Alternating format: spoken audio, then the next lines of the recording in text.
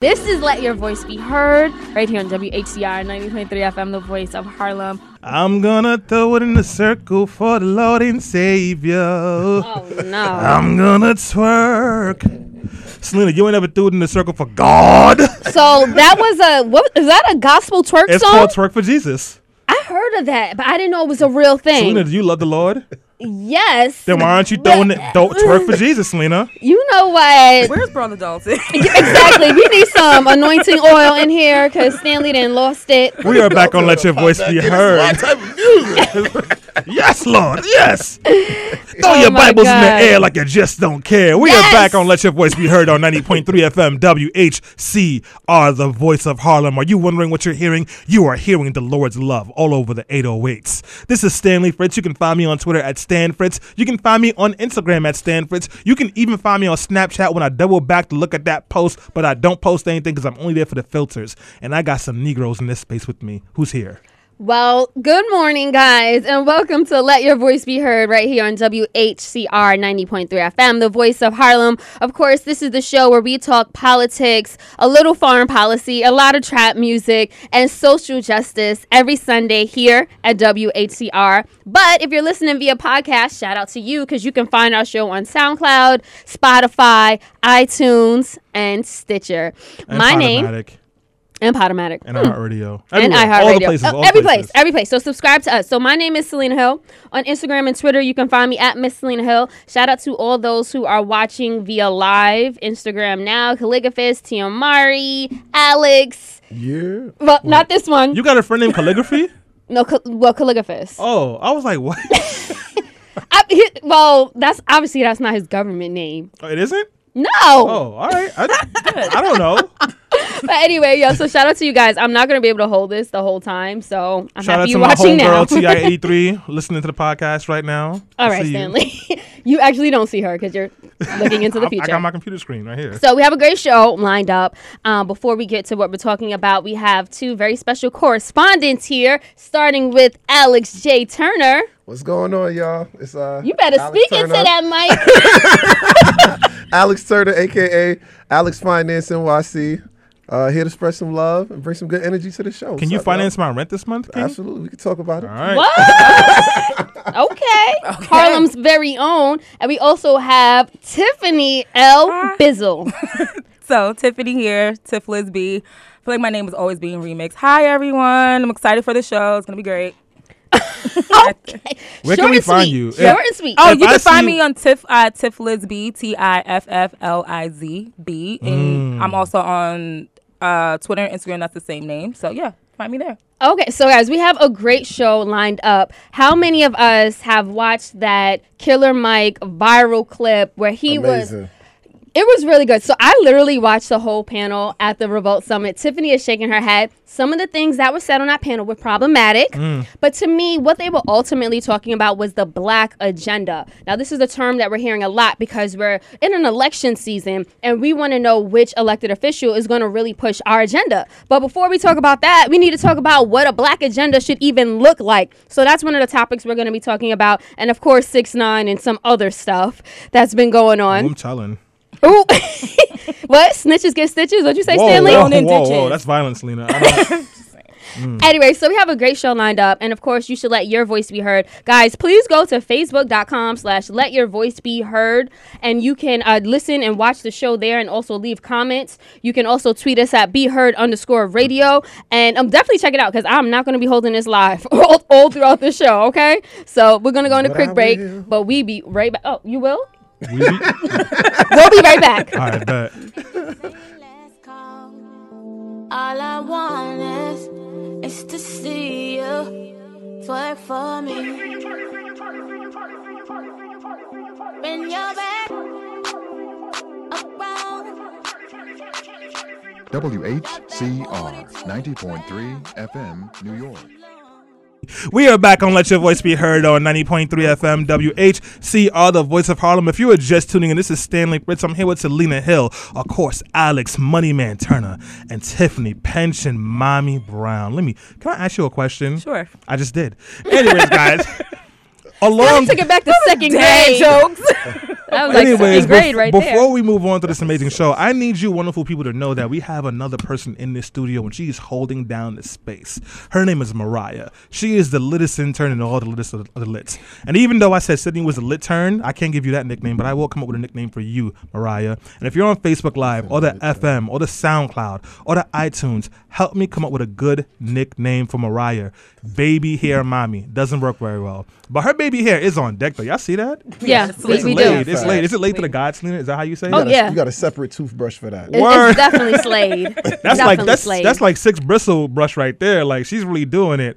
All right, guys. So I'm gonna throw this to Lena because I know she's annoyed with me. But listen, it's the news roundup time. We're gonna talk about our favorite news stories, things that made you laugh, cry, flip a table, or maybe say, oh my God, while riding on an Amtrak to Albany because someone whose name I'm not going to mention was teaching white people how to do the blood handshake. And that's just crazy to you. I don't know. Whatever. Let's talk about the news. So, yeah, Stanley is alluding to Tekashi 6ix9ine, who had 2 days of court testimonies Danny where he Dimes. spilled it all. He was talking about not only his affiliates in the Blood Gang, but he was talking about Cardi B and Jim Jones and anybody who may have been associated with the Blood Gang. I mean, Stanley, you know, you and I had this conversation because you're from East New York.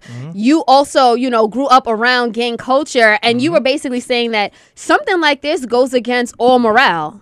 Yeah, it absolutely does. Listen, if you are a square, like I am a square, stay out of street life. And if you end up getting involved in street life, you have to deal with the consequences, whatever they may be. I didn't see him telling when he was over here carrying bags of weed and putting out hits on people and showing up to O Block saying that Chief Keef wasn't going to do anything to him. But now he's in court and he's singing higher notes than Whitney Houston in her prime before the crack. So I just have a big problem with that. And he's putting a lot of people at risk over here. He's over there talking about Casanova's business, talking about what set Casanova is allegedly from. Apparently Cardi B, they got recordings of Jim Jones talking about him. These people had nothing to do with your case. So why are you talking? Alex, what was your reaction to Tekashi 6ix9ine's testimony in court? I mean, like Stanley was saying, you either in the street or you on the sidewalk. He was really pumping this in the street image. And I feel like that's why a lot of people was really messing with his music. I think a lot of people try to listen to people they feel are authentic to themselves. And from his background and what he was promoting with his first major single, I know you've seen a video for Gummo. Oh, yeah, yo, that's my joint. It's no question what gang he's a part of. Right. You know what I mean? No question. So to me, like, you know, now you're making the whole thing look bad. It's, you know, if when you sign up, wherever you sign up or post your application or join the Bloods or whatever it may be, you read the rules in the fine print and they tell you, even people that's not involved in the street life, you know, what's the first rule? No snitching, you gotta ride for your gang, whatever the case may be. So him doing all of this is, I guess he should have went the other route and just kept his mouth shut and did the time, but we grown to each his own, man. Tiffany, response to 6ix9ine spilling the beans. When he first came out, everyone was already kind of calling him like an industry plant. So are we like really surprised that he went, you know, and testified against all of these like affiliated like gang members? So I'm not surprised that he did that. And I mean, he wants to come home. No one wants to spend the rest of their life in jail. So hold on. It sounds like so you're not okay with it, but you I'm understand. not okay. I'm not okay with it, but I understand. Like, listen, like, I mean, we're trying to abolish prison. I'm not going to sit here and act like he should just sat down and be like, you know, take it to the chin. Like, we really got to reevaluate gang culture in that. In what way, Tiffany? I mean, I feel like, you know, it's a lifestyle that they have these sort of codes, but we see how these codes are detrimental. People don't want to spend 15, 20, 30 years because, you know, they kept their mouth shut. He wants to come home.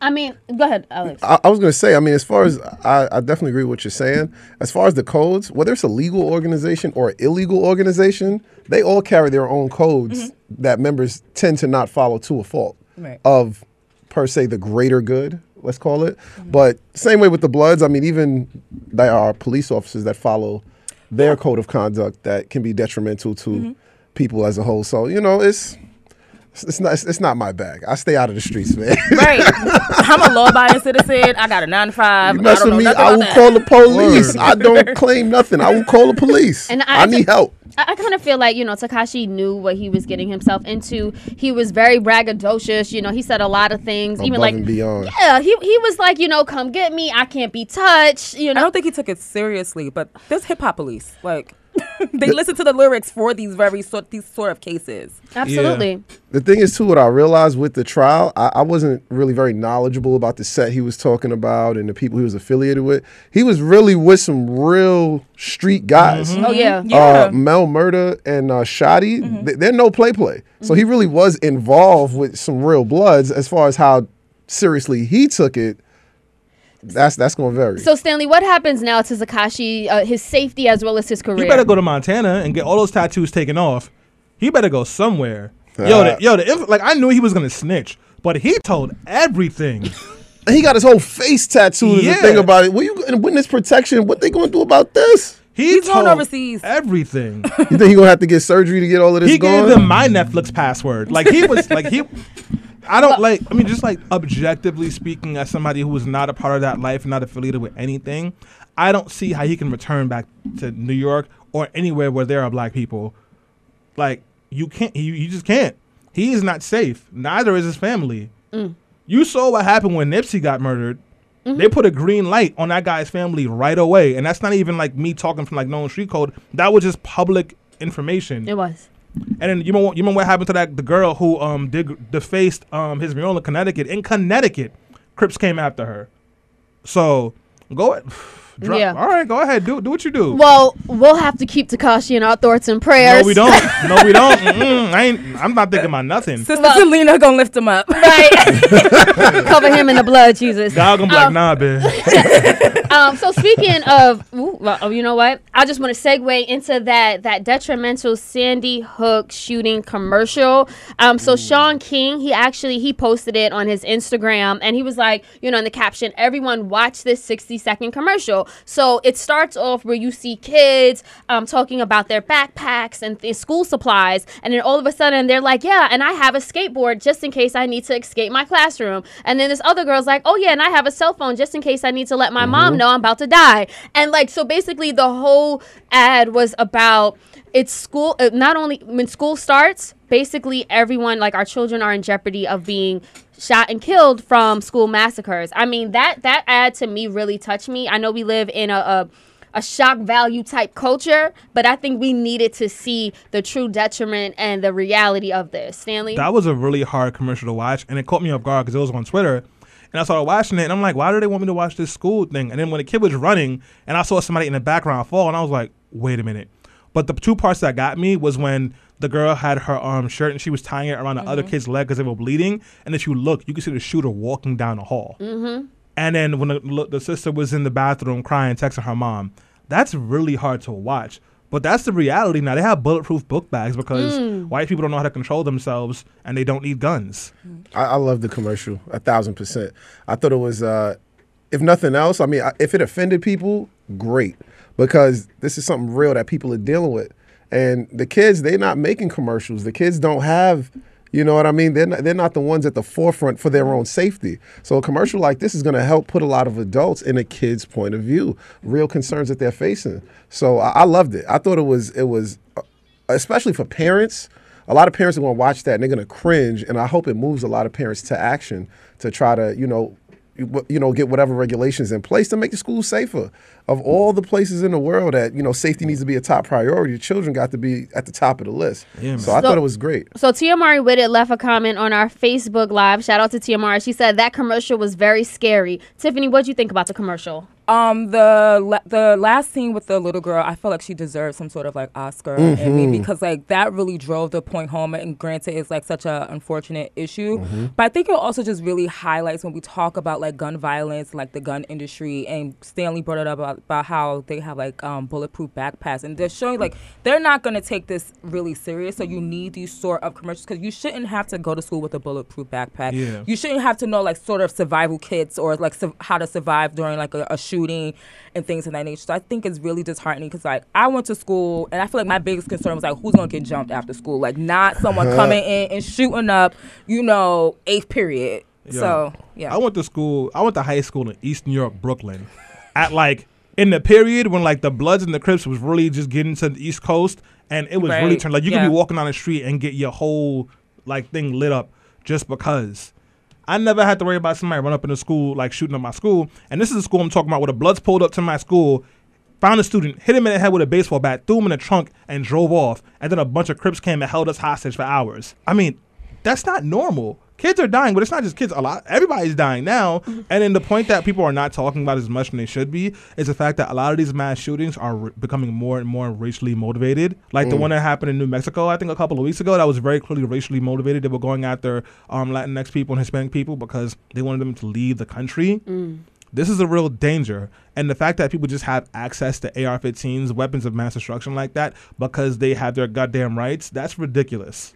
Well, Michelle Monique, she left a comment on our Facebook Live. She said, it brings a lot of anxiety to these students. It's real and disheartening. Tiamari Whitted asked the question. She said, how do we prepare our children for something like this? Should we consider private schools? That's what they're getting shot at. The more white kids that go there, the more likely they're going to get shot. That's not even me being sassy. Yeah. That's just school shooters are usually white boys. Just to wrap up this conversation, I would say it's very sad that we do have to prepare our children for a school shooting. They have to be equipped to either, run to a safe place. They need cell phones in case they need to dial 911. I mean, some far right extremists are saying that there needs to be guns in every classroom. So in case there is a shooter, the teacher could just pull it out and they have Florida, like a shootout and shoot a student by accident. In Florida, they're putting like big buckets of rocks in the classroom in case a shooter comes, so the kids can defend themselves. Oh, rocks! Oh, rocks! I like that idea. Are you serious? Yeah, that's better than guns. Rocks? God forbid he got a helmet on now. What? Dude, do you see how these shooters be coming? Now They just be mad. suited up. They didn't come in here to play. They didn't be in the gym They came here shorts. to kill. Like, You know what was funny? They come with the Call of Duty fit. I know Dave Chappelle ain't somebody that a lot of folks like right now, but when he was like, these school shooting drills ain't gonna work because a kid that shoots the school up is He's in the learning drill. everything, too. And he's like, what's the exit again? Well, Little Terry is gonna go Well, down. speaking of detriment and devastating safe things, and students, actually, we know that on Friday, a number of students around the world, they protested at the climate strike march. I know Tiffany was there protesting on behalf of climate change. Tiff, tell us what this march was about. So the march was led by, it was like the climate strike for the youth. So it was like all over. It was like international. I think one of the leaders, her name is Gretchen or Greta.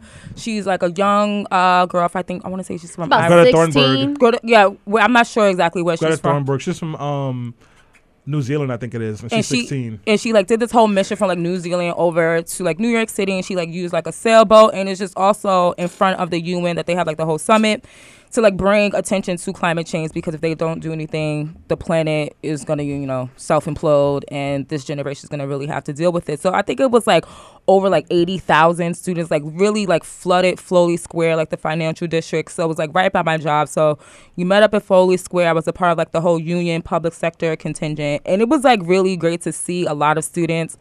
Like, they're really sassy, like they're really calling it out. Like some of the signs where I was like, all right, I see you guys. Save Like, Leonardo DiCaprio's future girlfriend. yes, yeah. Like they was being real provocative with the signs, but it's true. Like they're the ones who have to do it. I think the Department of Education, they allowed them to have like amnesty, so they were able to like walk out, I think around like 10 or 11 o'clock, to like make their way over to Foley Square. So it was really like motivational to see, and it was also a lot of students of color that was a part of it, which I think is important when we talk about climate change and what we need to do, because we know our community is going to be impacted the most. They got permission to leave class early? Yeah. Oh, they corny. I Well- would cut class. Well, I would just say, don't get it twisted. Climate change is one of the biggest issues affecting our generation, and I'm really happy that I see so many Gen Z students walking out protesting and really being on the front lines of this issue to combat it. They're calling for justice. They're calling for elected officials who are going to make drastic, extreme changes and policy and legislation, the things that we need in place in order to protect our planet. Without this planet, where are we going to go? What's going to happen? I don't know. White folks probably got a contingency plan. They're gonna go to Mars, bring like 15 black people just to make sure, just so they can have seasoned food.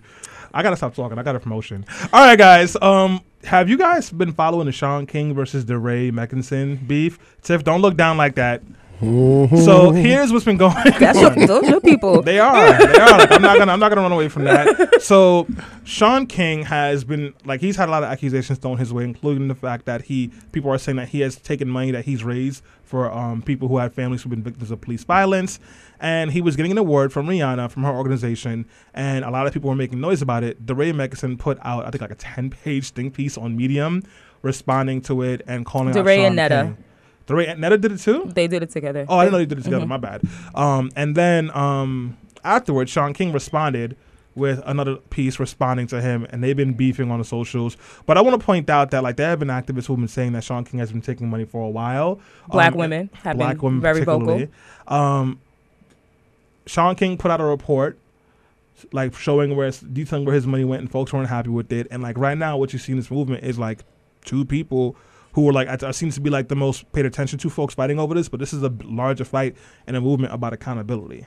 So, have folks been paying attention to this besides me and Tiff? What do you think? Well, Tiffany, what is your response to that? I'm going to try to keep it as politically correct as possible.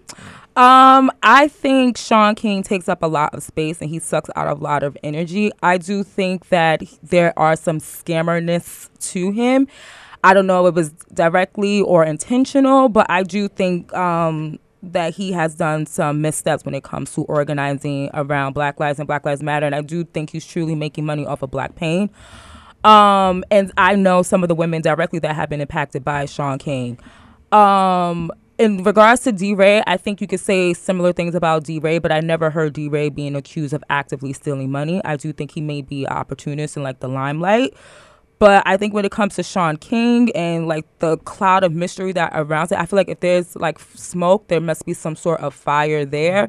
And I don't think that report that he released is true accountability, because everyone that was on a part of that report were all of his friends. They all had a bias or a connection to him. There was no real outside factors that was attached to that report that he released. I mean, the only gripe that I have is why bring this public? It sounds like two really good friends and colleagues are, just publicizing their business. I mean, we're all in the movement. I mean, they're both strong advocates and leaders for Black Lives Matter. And I just think it's sad to see all of this come out to the forefront. It just seems like internal fightings. And I mean, isn't this the stuff that kind of, dismantled the civil rights movement? I want to get Alex's voice real quick in here. Yeah, no, I'm like you were saying, I think with a lot of people that are trying to bring forth positive change, the accountability as far as the finances, that's always been a big thing.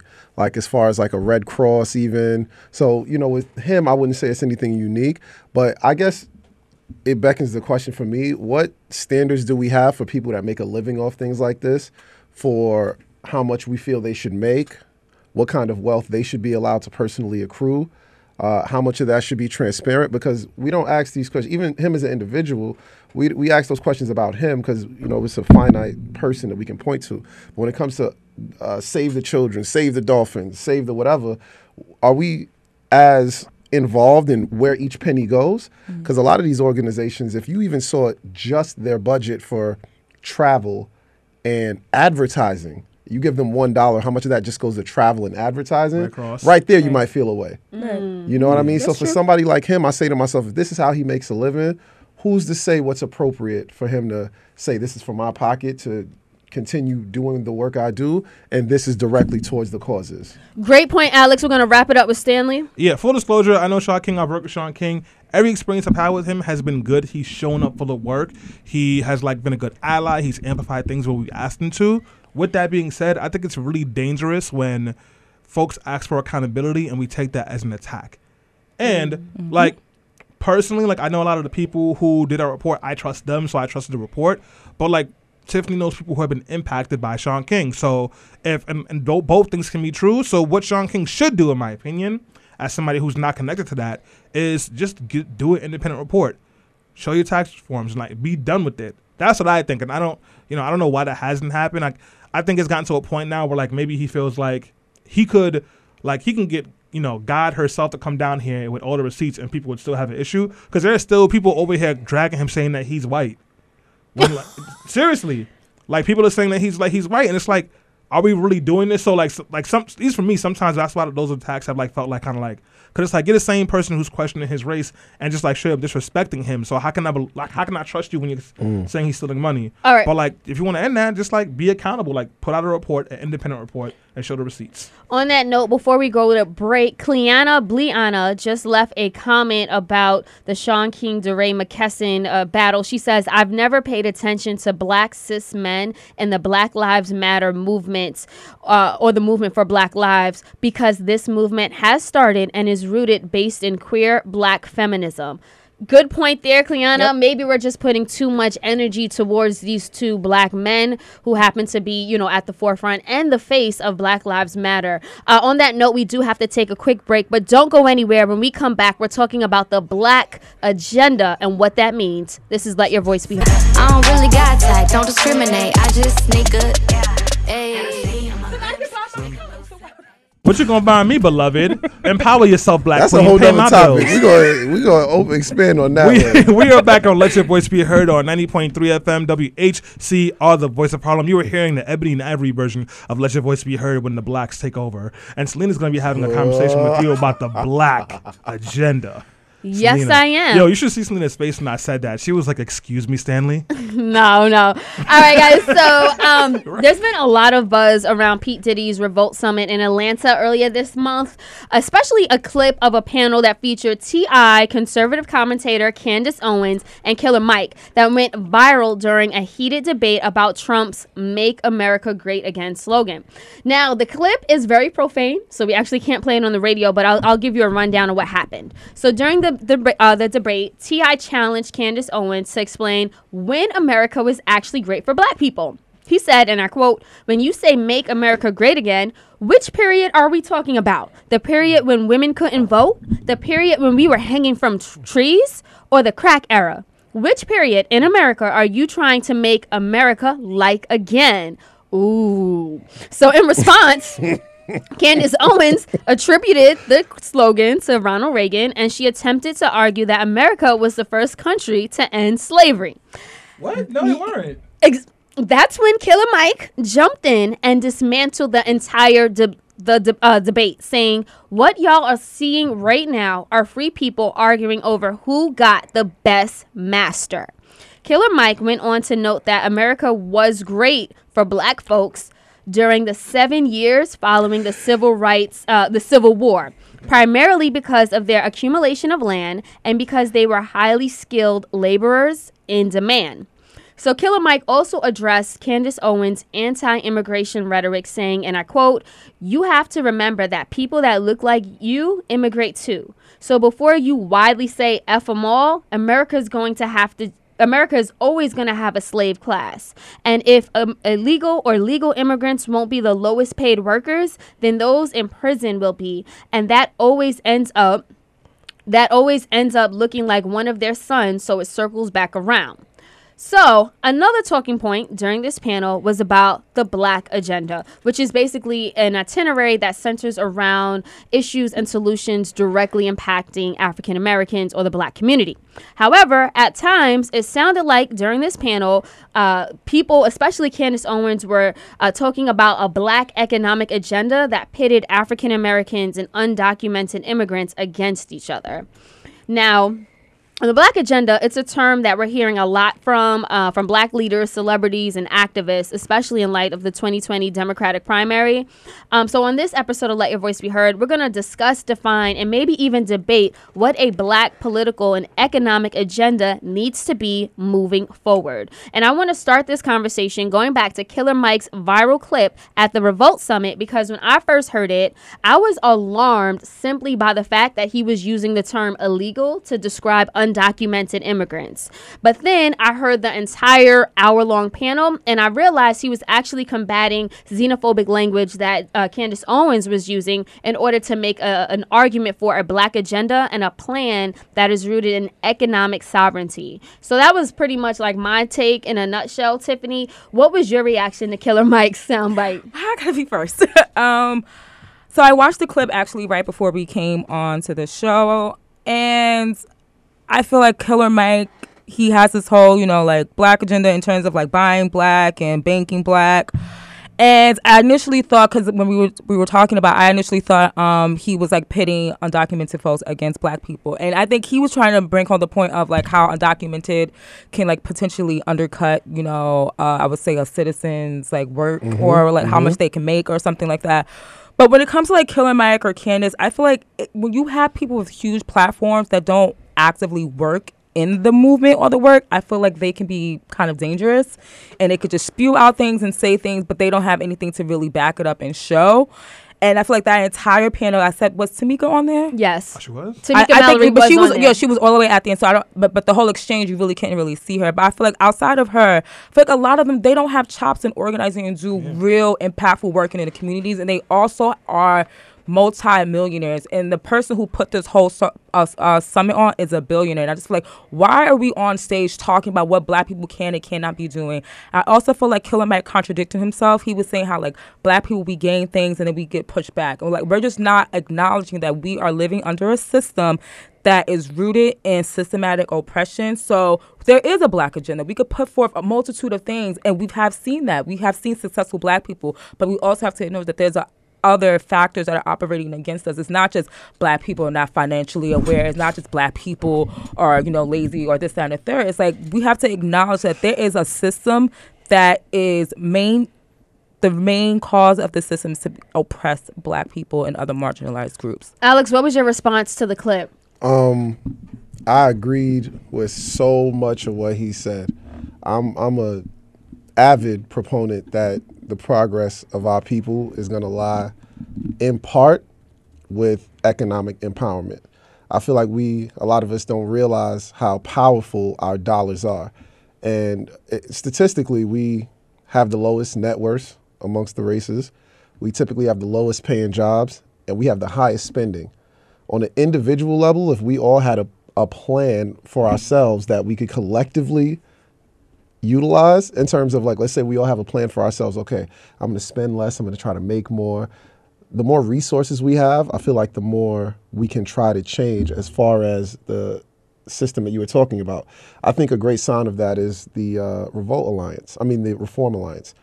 Great example to me of a lot of wealthy individuals, some of them black, utilizing their dollars to bring about change to this system.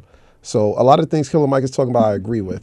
As far as empowering ourselves, spending our money amongst ourselves, I think a lot of it makes so much sense. At the time period he was talking about when he felt like America was great as far as blacks kind of empowering themselves, I think the reason it went that way is because it was a time where we had to. It's almost like we had no choice but to try to get our own land so we could have a place to be, so we could have a place to try to raise our kids, where we literally had nothing. Nowadays, I don't feel like the same sense of urgency is there, even though a lot of the same topics affect us directly.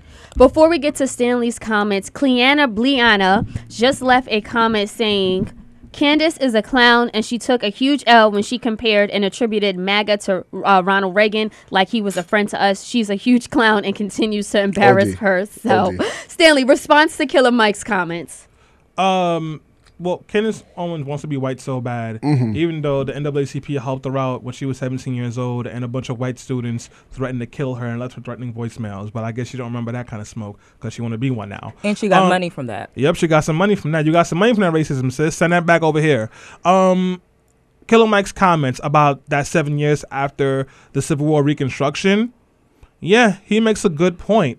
That's when there was a lot of progress being made in the black communities for a couple of reasons. One, black people were taking over and running for office. Two, there was a lot of unclaimed property in America, so a lot of cities and towns got made, like Baton Rouge, Louisiana, Africa Town, I think it was called, and all these different places, and black people were starting to build wealth. They were building wealth from nothing. But we can't forget what happened. Black people didn't just get comfortable and get lazy. That's not what happened. What happened was white supremacists and white people got mad in general because black people were getting too much power, and they started passing laws to explicitly hold back black people. A couple things they did, they made vagrancy laws so that if there was more than 3 black people standing around for no reason, they could throw them into workhouses and jails and put them right back on plantations. They reinstated the Ku Klux Klan, and those folks started harassing black people who owned property. They took land from black people. They would go to black banks and literally take the money and shut it down. Those are the reasons that stopped. Because once they saw that black folks, even though you said they had freedom but gave them no property, no education, and no resources to survive, they saw that even though they were surviving despite those things, that they had to implement new policy to make sure that they kept their control.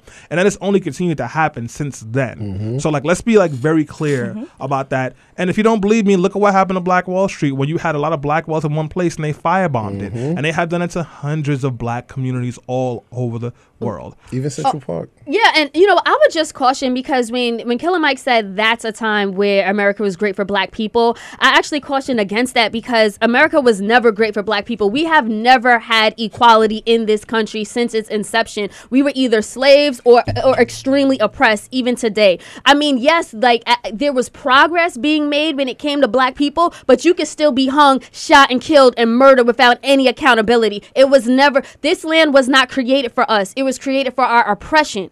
And we've been fighting and striving ever since, which is a testament to our own resilience. You know what else is happening during that time? Black people were dying in droves because they weren't allowed to go to whatever hospitals they had at that time, and they had basic ailments that they didn't know how to treat, and they wouldn't provide doctors for them, so they were dying. And the idea was that black people were dying because they could not survive without being slaves, so they were going extinct. That wasn't just like a thought process between a handful of people. That was widely felt. Well, on that note, we are going to have to take another quick break. But when we come back, we're going to talk about a black agenda and what it should look like politically and economically. This is Let Your Voice Be Heard.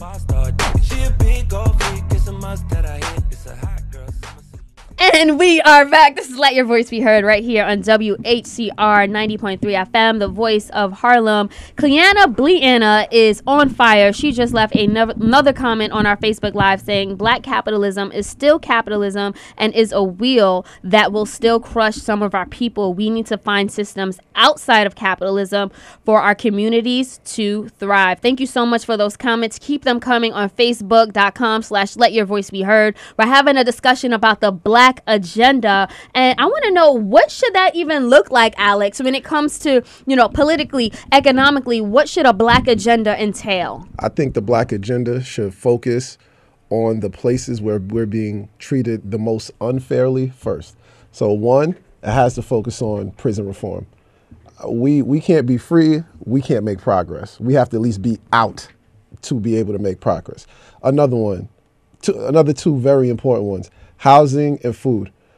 Because of redlining, we end up in some of the worst areas with some of the worst health concerns. We end up with access to the worst food. Where they live, what they eat, and being free. Those are three things that we have to address. And the fourth, this is in no order because they're all of extreme importance: education. You knew better, you would do better. We do not know oftentimes let's say English, how to communicate properly our feelings and thoughts and emotions so we can express to people what needs to be changed. Two, simple mathematics that would go so far in the world in terms of mortgages, APRs and interest and percentage rates that would help people understand how debt affects them versus how investing will help them. Simply not even understanding these concepts is not going to help us move forward. But those are some places we could start. Let's be free. Let's have a place to live. Let's be smart. Let's get some good fuel in our system. Those four things to me is at least got to be four of the pillars of the black agenda. In a nutshell, Stanley, what should the black agenda include? Reparations. Oh, cut the check. It's as simple as that. You need multiple reparations bills. Let's be clear about that. So first off the rip, you need reparations for the American descendants of slaves, right? Mm-hmm. So they got to get their reparations. Then you got to give reparations to indigenous people who were here before all of us. Then you got to give reparations to the black people who have been here and who have suffered from the criminal industrial complex and all that. Then you got to give reparations for Jim Crow. Then you got to give Caribbean people for reparations for going over and destroying their lands and colonizing them and giving them propped up presidents who have helped to push racism and slavery even further, in places like Haiti and Dominican Republic and Jamaica and so on and so forth. So we need all those things. We need universal housing. We need universal health care. We need free college tuition. Thank you, Stanley. Tiffany, what would your black agenda look like? My black agenda will look like definitely starting off with reparations for all the examples that Stanley said. I will also say healthcare definitely has to be at the top for me. I feel like we are dealing with generational trauma. You have a lot of mental health issues that we really need to address. I will also say education. I work in the public sector, and though I think most, if not all of us, we are all college educated, and I don't think you need college to, you do need college expense to have more money, but I just feel like it just widens to have access and availability in different networks. I would also say housing is very important. like Alex said, we live in some of the worst areas and we have some of the poorest, like, access to food. And I would also just say, like, wealth inequality. Like, we really need to address that, like, real livable wages. On my way in, I was listening to, I think, NPR, and it was talking about, when we talk about, like, the wealth gap, and we are, like, people who are, what is it called? You're not, like, underemployed. Like, people have 2 and 3 jobs. So we really need to address that issue because a lot of our people are working poor. Right. They live check to check, so we really need to address that. So that would be my agenda. Thank you for that. So it seems like the room really agrees about reparations. However, during the Revolt Summit, that panel we were talking about a few minutes ago, they brought that up. And T.I. made a great point. He said, based on, the Constitution and just legal laws that we have in place now, Black people couldn't get reparations because we're not necessarily a nationality. Black is a race, and you would have to have a nationality. You would have to have a flag. You would have to literally have some uniformity around that before the government issued reparations. So change the law.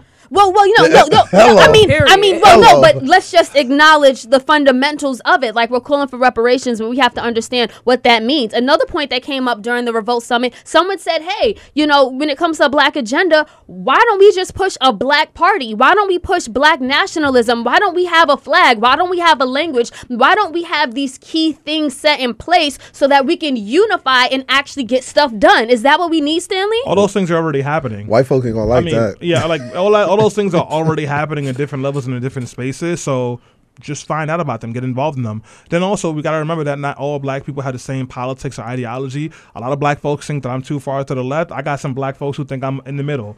So you see our faces? Yeah, but it's like that. So we really had to have a conversation about what we really want. And even though we had to speak as a people, we had to understand that not all people are going to be with us. I'm sure Candace Owens will happily take her reparations check, but she'll be kissing white man's behind while she's doing it. I'm sorry. I think it's going to take a lot of our, I don't want to call them leaders, I'll call our cultural influencers. I think it's going to take a lot of them to coordinate to begin for the rest of us to coordinate. Now, when I say who are the influencers, the people that we readily keep tabs on what's happening with them for whatever reason. Our Jay-Z's, our Beyoncé's, the people that have a large network of people they can reach in a short amount of time and that people will give an ear to. I think if a lot of them coordinate, it would be that much easier for their fans to then start to put rationale to what they're saying and decide if they want to be a part of these type of things. Tiff, you have anything to say about that before I go? No, go ahead. I don't trust Jay-Z with this. No. Jay-Z can't even stay loyal to one Black man. Why would I trust him to stay loyal to a whole mass of them?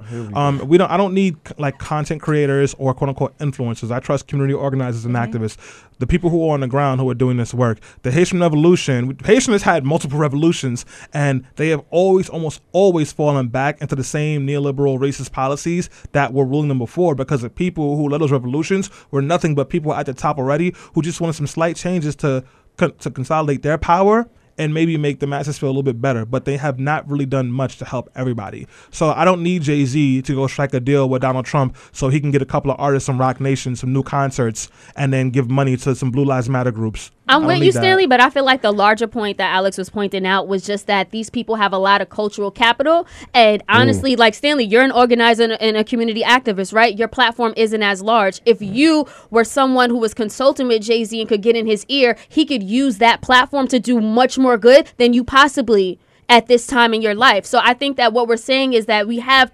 cultural icons who have they set fashion trends, they determine our economic dollars, they determine the music, they literally determine how we speak and dress. Why not use them or have them be the people put in place for us to make some real cultural gains in this country? Because that's not the pathway to liberation. When you put your energy behind a Black Messiah, so to speak, or cultural icons, those people are fallible and they will let you down, and that undermines the movement. Look at what happened when Martin Luther King was assassinated. The Poor People's Campaign crashed and burned. If you want a real movement, the movement has to be so strong from each individual person that if one person falls down, we can keep on moving. It's not to say, I'm sorry. Sorry, no. So like that's why community organizing is important, because like there's nothing that Jay-Z can bring to the table besides money that Tiffany can't.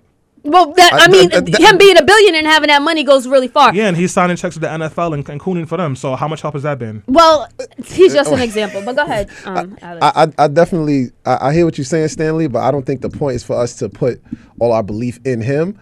I think it takes people that have a large audience to be able to spread the right message. I think the right ideology being put forth to as many people as possible is going to help people's brains get going to think about these topics.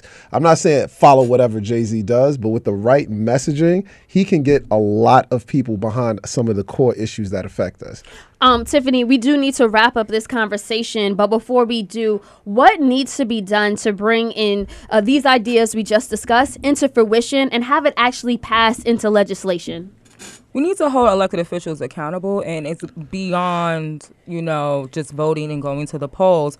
On that panel, you saw a lot of people who were cultural, creators or content makers, whatever the case may be. But like I said, you did not see organizers, people who are on the ground. Tamika Mallory's an organizer. Excuse me. Besides, and Tamika the other guy, the Mallory. light-skinned one, I'm sorry, I forgot him. He had the two braids. He's also an organizer. So we had two organizers on that panel. But when I'm saying organizers, like if you look at Stacey Abrams, like even after she lost her election, she created a group that's really focusing on reenfranchising people to vote. So I feel like we need to focus on things like that when it comes to engaging people into the politics and when it comes to, making sure our agenda is going to be passed. Because I think a lot of people, they get comfortable. They depend on the Jay-Z's and the Sean Kings and maybe the Tamika Mallory's that have these huge platforms for them to solely do it. And that's it. And I feel like we need to be actively talking to the people, because I feel a lot of us, like even us right here, we have a certain amount of privilege, but that's not trickling down. I feel like a lot of them subscribe to some type of trickle down liberation, that if I'm doing this, it somehow going to benefit the lowest person at the bottom, and it does not. And that was the same critique in the civil rights movement, that it did not help the poorest black person. A lot of middle class people will help, or people who have access and privilege, but the person who was constantly being harassed by the police, the mother that's working two jobs, like they are not feeling those impacts of a Jay-Z NFL deal or a Revolt panel. Like they need to have real people that are in the community. To your point, Tiffany, Tamika Mallory said more than once on that panel, we need to have people who are most marginalized in this conversation. Right. She called for the strippers. She called for the scammers. Exactly. She called for the people who are still impoverished to be there, because she is someone who is on the ground and who knows what's going on and actually speaks to these people in these communities. Stanley, Alex, wrapping up in the last 30 seconds, what needs to be done to bring this into fruition, pass this into legislation, and just your final thoughts? Pass into legislation as far as... Yeah, like meaning to get this a law, to get politicians behind it, to get, some type of bill signed that would guarantee black liberation. We're going to have to get the right people as allies, and it's going to take some time. I think starting with a uniform agenda, knowing what we want, I think is going to be the first key, and then getting the right people behind that is the second thing. And for us to know exactly what we want, it's going to take some conversation amongst ourselves about where we want to focus. Some people, their biggest plight in their life might be police brutality because it affected them the most. Some people, it might be housing because of where they live. Some people, it might be, health because their grandmother might have cancer or something of the sort. So figuring out what our top issues that affect us negatively are, getting that on paper, and then two, figuring out how we can get our people access to the best. And when I say the best of everything, the best education, the best housing, the best food, how can we get access to some of the best that white people have been accustomed to the point where it's just their norm? Stanley, last final thoughts in 30 seconds or less. During the Haitian Revolution, one of the pieces they don't talk about is the role that women played in that revolution. While the men were up in the mountains and they were fighting the French and then the Spanish and then the French again, the women who were still in the plantations were fighting the slave masters and fighting soldiers, luring them into these plantations and then murdering them and then taking over the plantations so that the men can come back.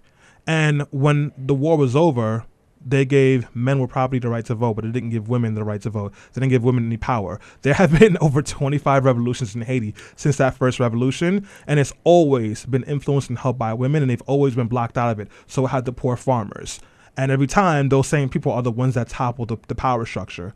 Maybe we should stop looking at the charismatic leaders and start looking at those women and start looking at those farmers and start looking at those people who are at the bottom, that they don't know the big words, they don't have a good prose, they don't write the think pieces, but they fight the wars. Absolutely. And I'll just close out by saying this. In order to get what we need to see done, we need to create and unify around a black political and economic agenda, and only support political candidates who are aligned with it. And once they're in office, as Tiffany said, we need to hold them accountable. And to me, my black agenda looks something like what the Movement for Black Lives released a few years ago on their policy policy platform. It was an end to capital punishment. It was an end to money bail, mandatory fines, and fees. It was an end to mass incarceration and criminalization of black people, the end to mass surveillance of black communities, and also the end to the harassment of black immigrants. That's something that we couldn't really get into today, but I feel like, black immigrants, black people, and brown people, we're literally in this together collectively, and if we come together and fight, then we could oversee the powers that currently be. On that note, I want to thank everyone who tuned in and chimed in to let your voice be heard today. Please continue to support us on patreon.com. That's patreon.com/BeHeardRadio. With your financial support, you will continue to support us as we support the issues that you care about. Thank you, and we'll see you again in 2 weeks.